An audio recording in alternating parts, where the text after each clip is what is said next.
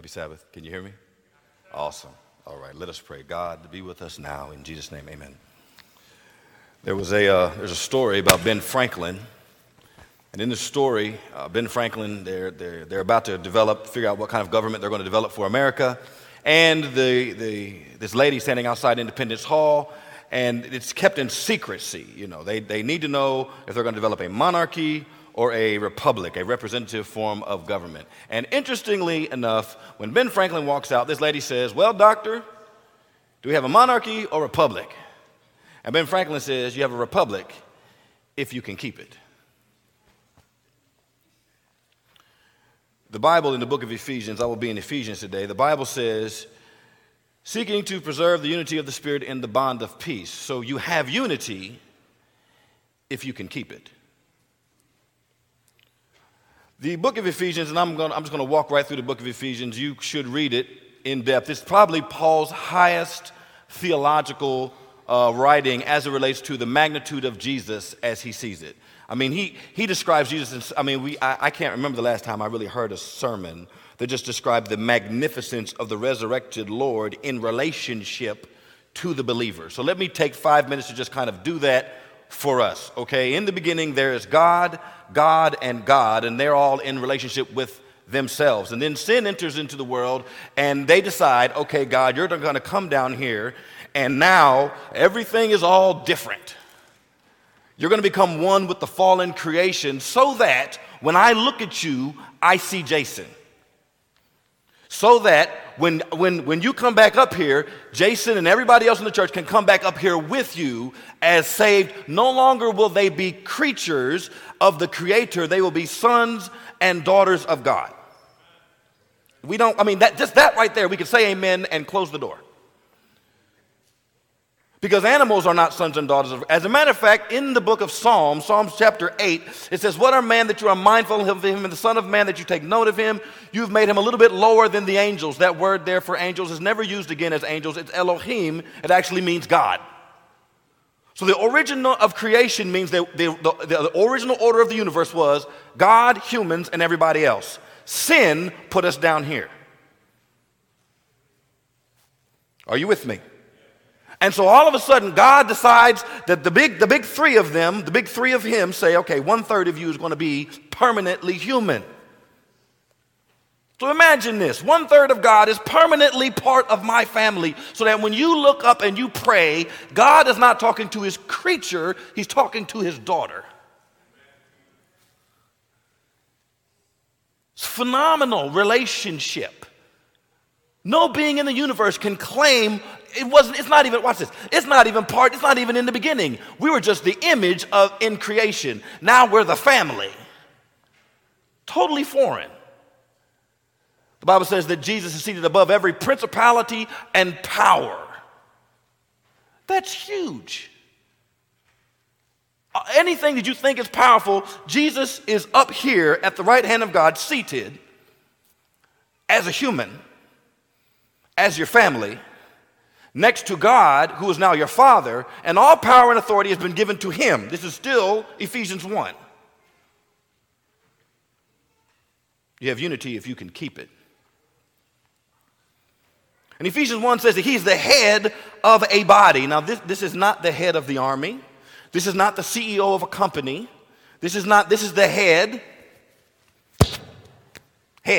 of a body. And the Bible says we, the church, are his body.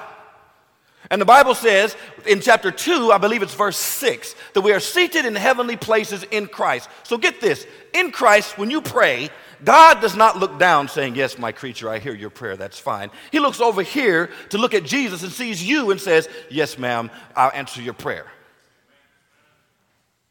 So you could write a book on that and close down. Jesus says, "Greater things than me will you do." That's what he says. All authority has been given to me, so you get going. Why? Because I'm the head of a body. And think about this. Consider this. Jesus' location currently as a physical entity is in heaven. True or false? Okay. So if he's going to touch anybody tangibly, who has to do it? Come on, talk back to me. We. Who said we? Why? Because we're the hand. There's a song out there, if we are the body, right? Isn't that right? So here now, sir, now you're the hand. So you are now the hand of God as you ride your motorcycle. When you touch people, there should be a healing going on because you're connected to Jesus. Because he's thinking healing, but I need some tangible entity to go touch somebody. Are you feeling me? So the first wall, see, the point of Ephesians is the tearing down of walls because of the restoration and supremacy that we have in Jesus Christ. So the first wall to be torn down is the wall that separates humanity and God. Right? It's the first wall. We are seated in heavenly places in Jesus, and that's wonderful. I'm really going to try and not be excited today, but I can't help it sometimes. I can't. So I'm going to try. I'm not trying to scream at you. Please forgive me. I just get excited. So the next wall that's torn down. Now, this is just the beginning. This is just chapter 2. The next wall, still in chapter 2. The next wall is in chapter 2. Let me get to my Bible here. Chapter 2, and it's in starting at verse 11. Wherefore remember that you being Gentiles in times past, Gentiles in the flesh who are uncircumcised. They're going through this whole conversation of uncircumcised. That literally means you're not a Jew. It's fine. You were without Christ, being aliens of the commonwealth of Israel. Skip down to verse 13. But now in Christ, you Gentiles, and Gentiles is a multiplicity of ethnic and cultural backgrounds. You Gentiles who were once separated are now in Christ, made nigh by the blood of Jesus. For he is our peace, who hath made both one, having broken down the middle wall of partition between us. Now we need to pause. I'm not going to stand on this part too long, but we need to think about this for about 5 seconds. The second wall to get torn down in Ephesians based on the supremacy of Jesus alone is the ethnic cultural wall. I didn't make it up. It's right there in the text. You can argue with Paul. So watch this. If I got a problem, man, with you, because me and you are not the same ethnically, you can better believe I'm not in Jesus Christ. You better believe if I got a problem with somebody who is not ethnically, or in America we have this false thing of race, that is not racially like me. If I am operating from the construct that society says divides me from thee, I am not part of the body. At all. Because it's supposed to come down on Jesus Christ. And it doesn't make a difference. Culturally, in the days of Ephesians, the Gentiles were higher than the Jews. Because they were Romans. Gentiles were better than Romans. But in the religious culture of the Jews were higher than Gentiles. It doesn't make a difference where you think you are in the paradigm that you're operating from. If the social structure, if the structure that separates you is allowed to separate you within the body, you are not in the body. That should not exist in the body. Yes or no? All right, listen, y'all gonna talk to me today.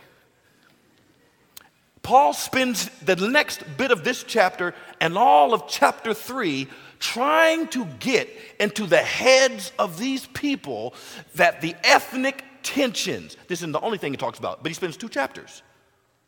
Read it, all of chapter 2 and chapter 3. He spends talking about the fact that in Christ, ethnic differences have no place. He even calls the inclusion of the Gentiles the mystery of God.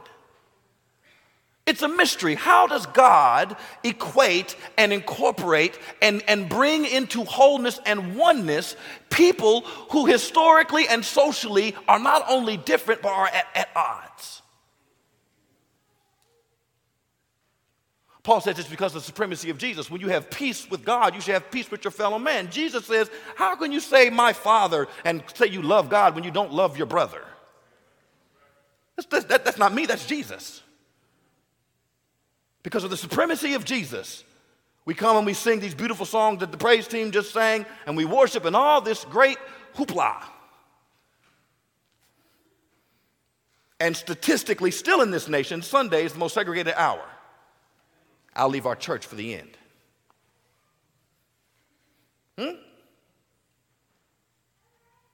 And everybody wants to call themselves a Christian.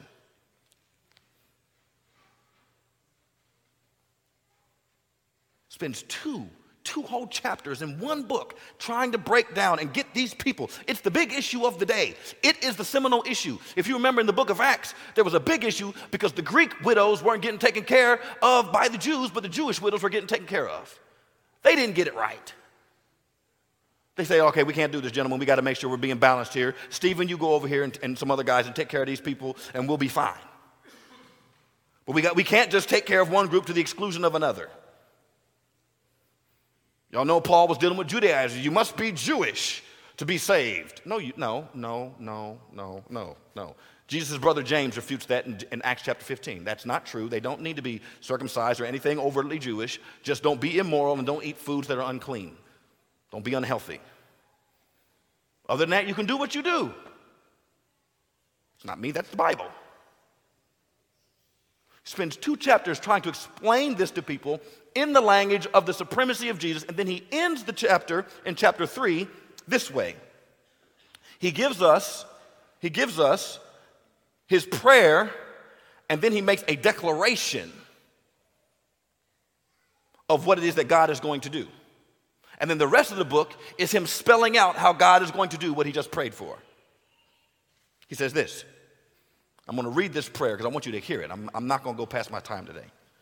For this cause I bow my knees unto the Father of our Lord Jesus Christ, by whom the whole family of heaven and earth is named, that he would grant you according to the riches of his glory, to be strengthened with might by his Spirit in the inner man, that Christ may dwell in your hearts by faith, that you, being rooted and grounded in love, will be able to comprehend with all the saints, Jews and Gentiles, what is the height, breadth, depth, and width, and to know the love of Christ which passes knowledge, that you collectively, you now multicultural entity called the body, you in modern parlance, you multiracial entity called the body, that you will be able to know the love of Christ which passes knowledge, so that you as a collective can be filled with all the fullness of God. That's Paul's prayer then, and it still applies today. So then he ends this with a declaration of what God, he says this. Now, and y'all know this benediction, he did so beautiful, everybody likes to quote it. Now unto him who is able to do, in context, exceedingly abundantly more than you can ask or think. Now they had already thought, man, he's merging different ethnic groups. This is crazy. They hadn't even thought that. They hadn't thought it at all. And God is able to do exceedingly abundantly more than you're willing to ask or you can possibly imagine in relationship to tearing down walls. To him be glory in the church. Now what's on this? Glory, because God is going to break down more walls than you can imagine, to include the ones that we just described. God will get glory in the church when these walls fall down. I'm just reading from the Bible. The Bible says that God gets glory in the church when these walls fall down. Through Christ Jesus, forever and ever, amen. So then he goes on and he opens up the next chapter. And he says this, I therefore, because of everything I just said, that's what therefore means. Because of everything that I just said, I therefore beseech you to walk worthy of the vocation where you are called. That's not saying stay in your social class or position. It's saying the vocation that you are called in as being part of the body. With all lowliness, meekness, with suffering and forbearance of one another in love. Why would he say that? Why would he say that? When you start merging people that are not necessarily used to being around each other, there are some assumptions that come. There are some presuppositions. There are some cultural baggage that comes when people that are not necessarily used to being in each other's presence suddenly start coming. You need some patience and drop your pride some. Come on, just just drop the bag, drop it. Drop the pride. Try and hear what they're trying to say. Stop being offended by what they actually said. Learn to be forgiving, because what they're trying, they have a whole history of baggage. See, let me make this very real in America. Now, it is very, very evident. So let me say it this way. Let me do it this way. According to Carl Linnaeus, who developed the rules of racism, the rules of racism, I'm not going to go through them all. The rules of racism say that black people, based on their skin color, are inherently ignorant, immoral, brutish, overly sexualized, and sneaky. That's the rule. The rules for white people say that white people are inventive, innocent, smart, and, governed by law, so they're not sneaky. Right? Okay, now those are the rules. Right? Those are the rules. Now imagine, so clearly, we could clearly see how this would have an impingement on the psychology of a person of color. I'm not a sneaky person. I'm not immoral. I'm not brutish, right? Imagine this, though. You're from West Virginia. Your family used to be a coal miner, right? You're not rolling in the dough. But the rules over here for you say that everything that you do must be done correctly. You must always win. You must always be right. Imagine the pressure that puts on these people that you don't even know exist. It's like, man, I can't be wrong. That's not the rules. You don't even know the rules exist, but that's the rule. So now that you bring these two people together in a conversation that don't even know the rules, but you see it played out every day in the news. Every day it's played out in the news. The gentleman that shot the cops, the horrible gentleman that shot the cops in California, in Texas. Horrible. Absolutely deplorable. Absolutely. He gets blown up, and everyone that's protesting is labeled along with him. Right? But the kid that walks into the church in Charleston is not blown up, is given a vest and a cheeseburger, and the TV calls him an outlier.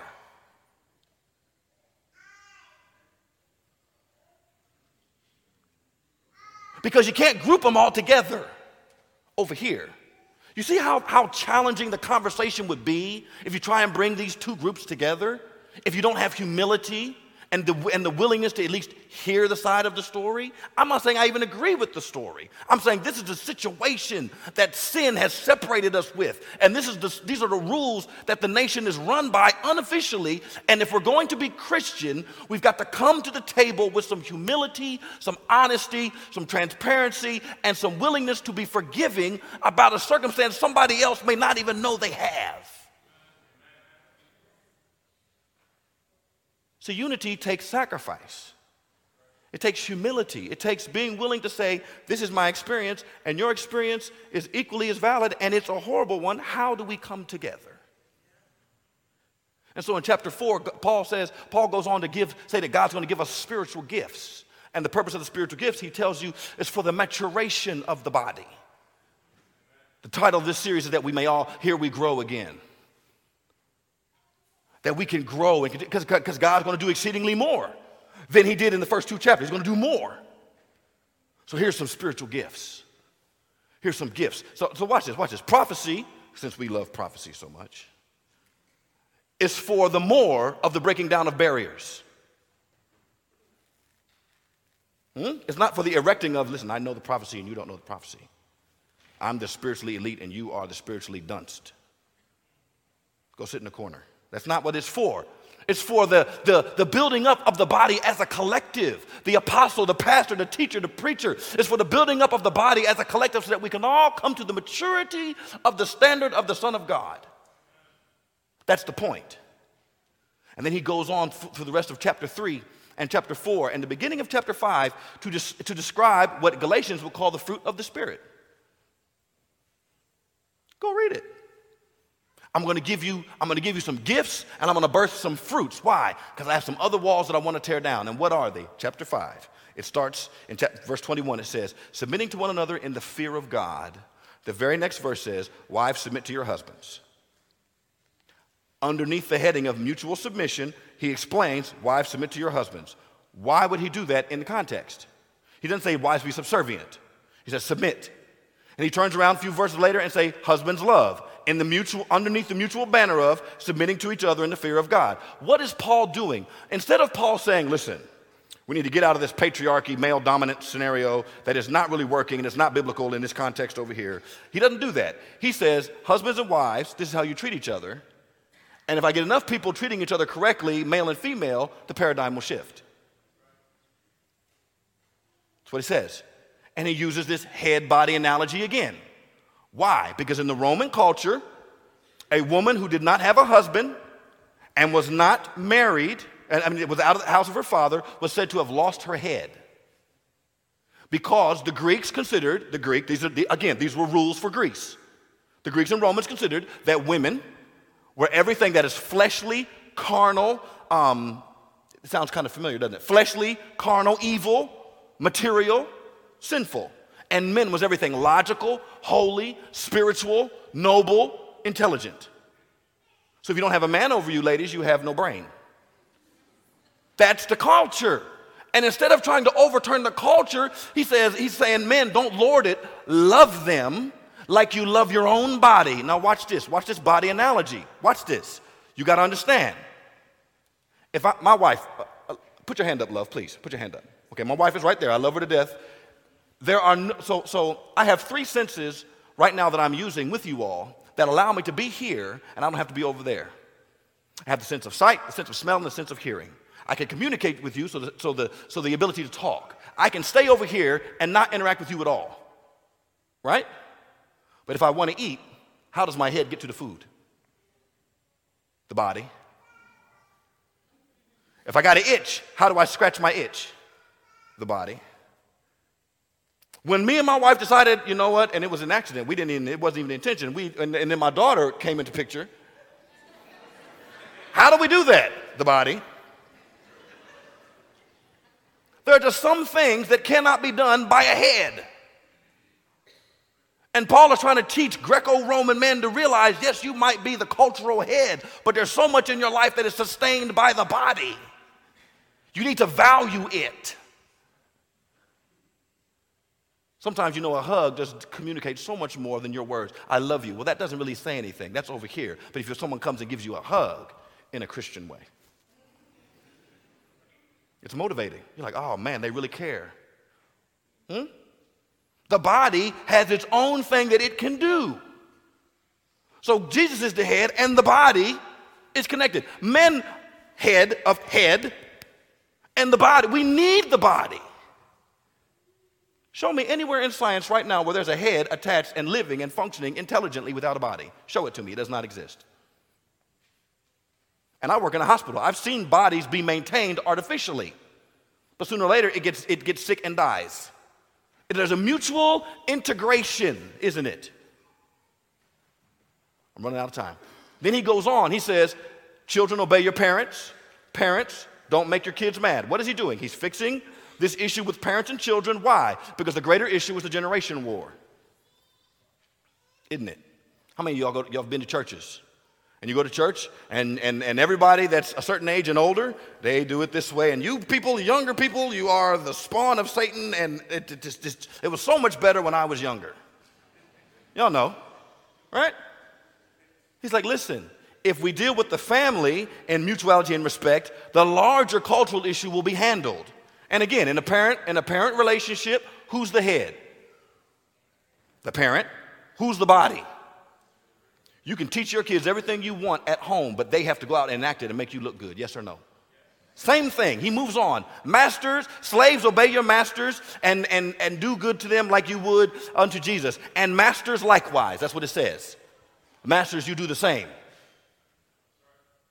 And notice, he doesn't overturn the master-slave relationship, not because it's not an evil relationship, but because he knows challenging society like that will be non-productive. I'm going to change your personal relationship so that when people see that you treat your slave like your family, the paradigm will shift.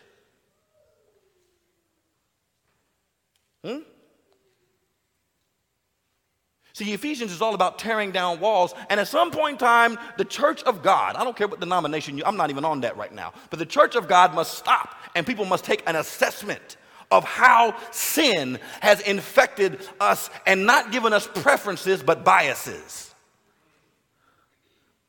I prefer strawberries over cherries, but I don't have a problem with cherries. I don't think all cherries are evil. But when your preference for becomes a bias against, when it comes to humanity, there's a problem, especially in the church. I'm not going to lie. I'm a male on the planet, which means I am inherently culturally trained to be a sexist. I am. I'm a recovering sexist. Shoot me. And every chance I get, I support my female chap. Get up and say something. Go on, do it. I don't need to do it. Why? Because God there's a voice, there's a message that must come through that vessel and doesn't always have to have testosterone.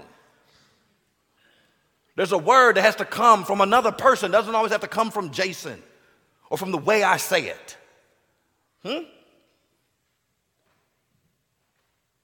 See, there's a thing that God is trying to do, and he's trying to transform his people.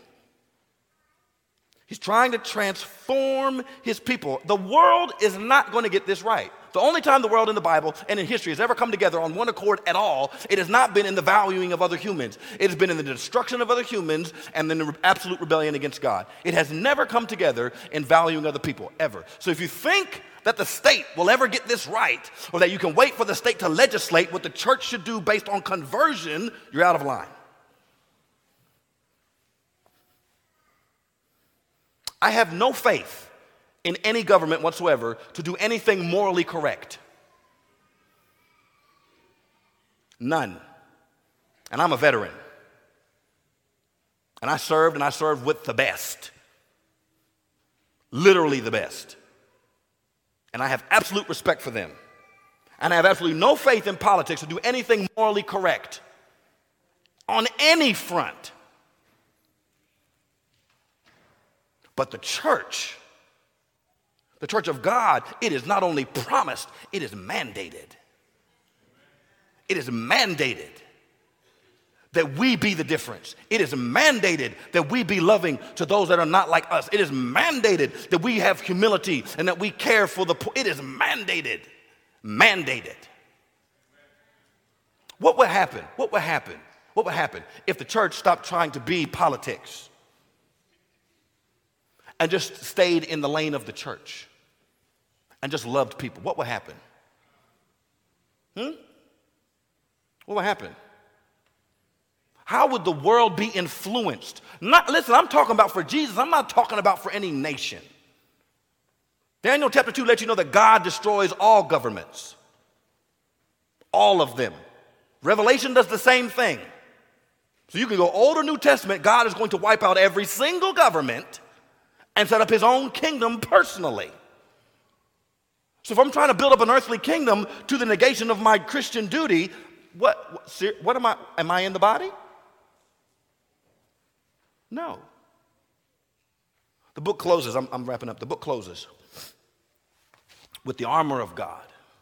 And everybody, I know some people they get up in the morning, they pray, put on the armor of God. And it's just really beautiful. You can apply it multiple ways, but in context, the armor of God is applied this way. If I am in a relationship with my wife and I am the head, then the only piece of the armor really that is mine is the helmet. I don't have a shield of faith outside of a loving relationship with my wife. I don't have a sword of the Spirit unless my hand carries it. Why is it this way? So that I know I must depend on her. I don't get to do this without her. If I'm in a social relationship and I'm the master, I have to know that even though society says these people are slaves, the helmet only belongs to me. The slaves get everything else. If I'm rich and there's the poor, I have to know that I might be the upper crust and upper class, and I have the helmet of salvation, but the poor have everything else.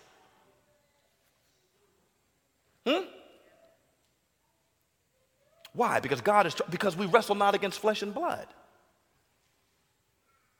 We wrestle against principalities and powers and rulers of darkness in heavenly places. And those are the things that Jesus has placed us above.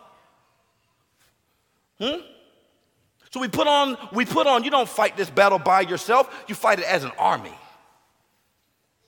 Together, as an entity. As one dynamic, in God glorifying entity with divine power pulsating through it. And it stands as a destructive tool and as a witness against evil on the planet. And those whose hearts will be changed, and they will join your ranks. When we let the Spirit of God in the church tear down the walls. I was going to say something about our church, but I'm going to leave that alone. That's too obvious. It's too obvious. But there are some things that there's, and it's not, I'm not getting at you. I'm not saying anybody's a bad person. Not at all. But this is what I will say. There are numerous amounts of us in here that are more, let me say this correctly. No, because you got to say it right. You got to say it right because, people will get offended. And they misinterpret the goal. God, Christianity, ethnicity, and nationality are not synonymous. Just because I'm American does not automatically make me Christian.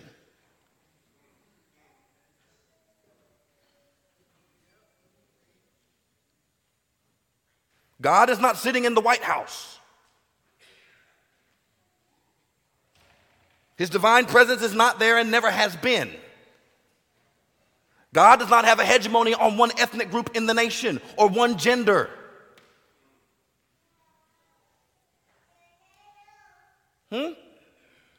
God is God, and Christ is Christ, and we are the body. And if I am Christian, there will come a time when my Christianity will be tested.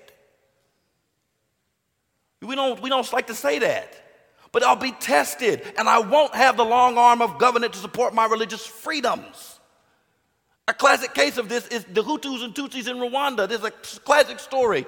Samuel Crankton Pippin put it in his book. I'm closing. The Hutus were being persecuted. No, the Tutsis were being persecuted by the Hutus. And a group of Hutus walk into the church. It's an Adventist church. And they say, hey, you guys are in required practice, separate into your tribes. I can tell, what's your last name? What's your last name? Last names and everything make you know who you are. And the church was together. We're a church. And so they separate into tribes. Now, you Hutus kill the Tutsi church members. I'm talking about when the walls don't matter anymore because you have Jesus. The Hutu church member said, there are no Hutus or Tutsis here. There are only Christians.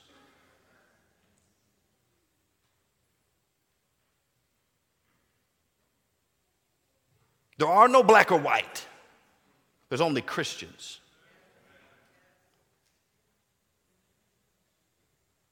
There is no rich or poor.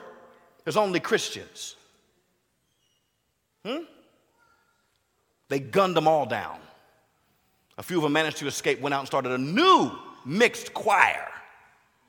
And they said, you know what, we're singing and we're getting it together. Because we have a choir reunion to go to. When Jesus comes, we're going to be reunited with our old choir members. So their sacrifice is not in vain because we're getting more people not like us on the ship. Is Jesus worth that? Or are we still going to say Jesus plus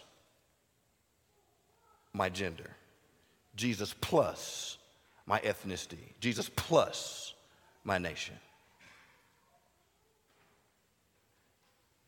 Let us pray. Father God in heaven, I'm here with my church family, God, and I love them dearly. And God, it's so providential that Pastor Jeff was talking about Ephesians this morning, and I didn't even know what he was talking about.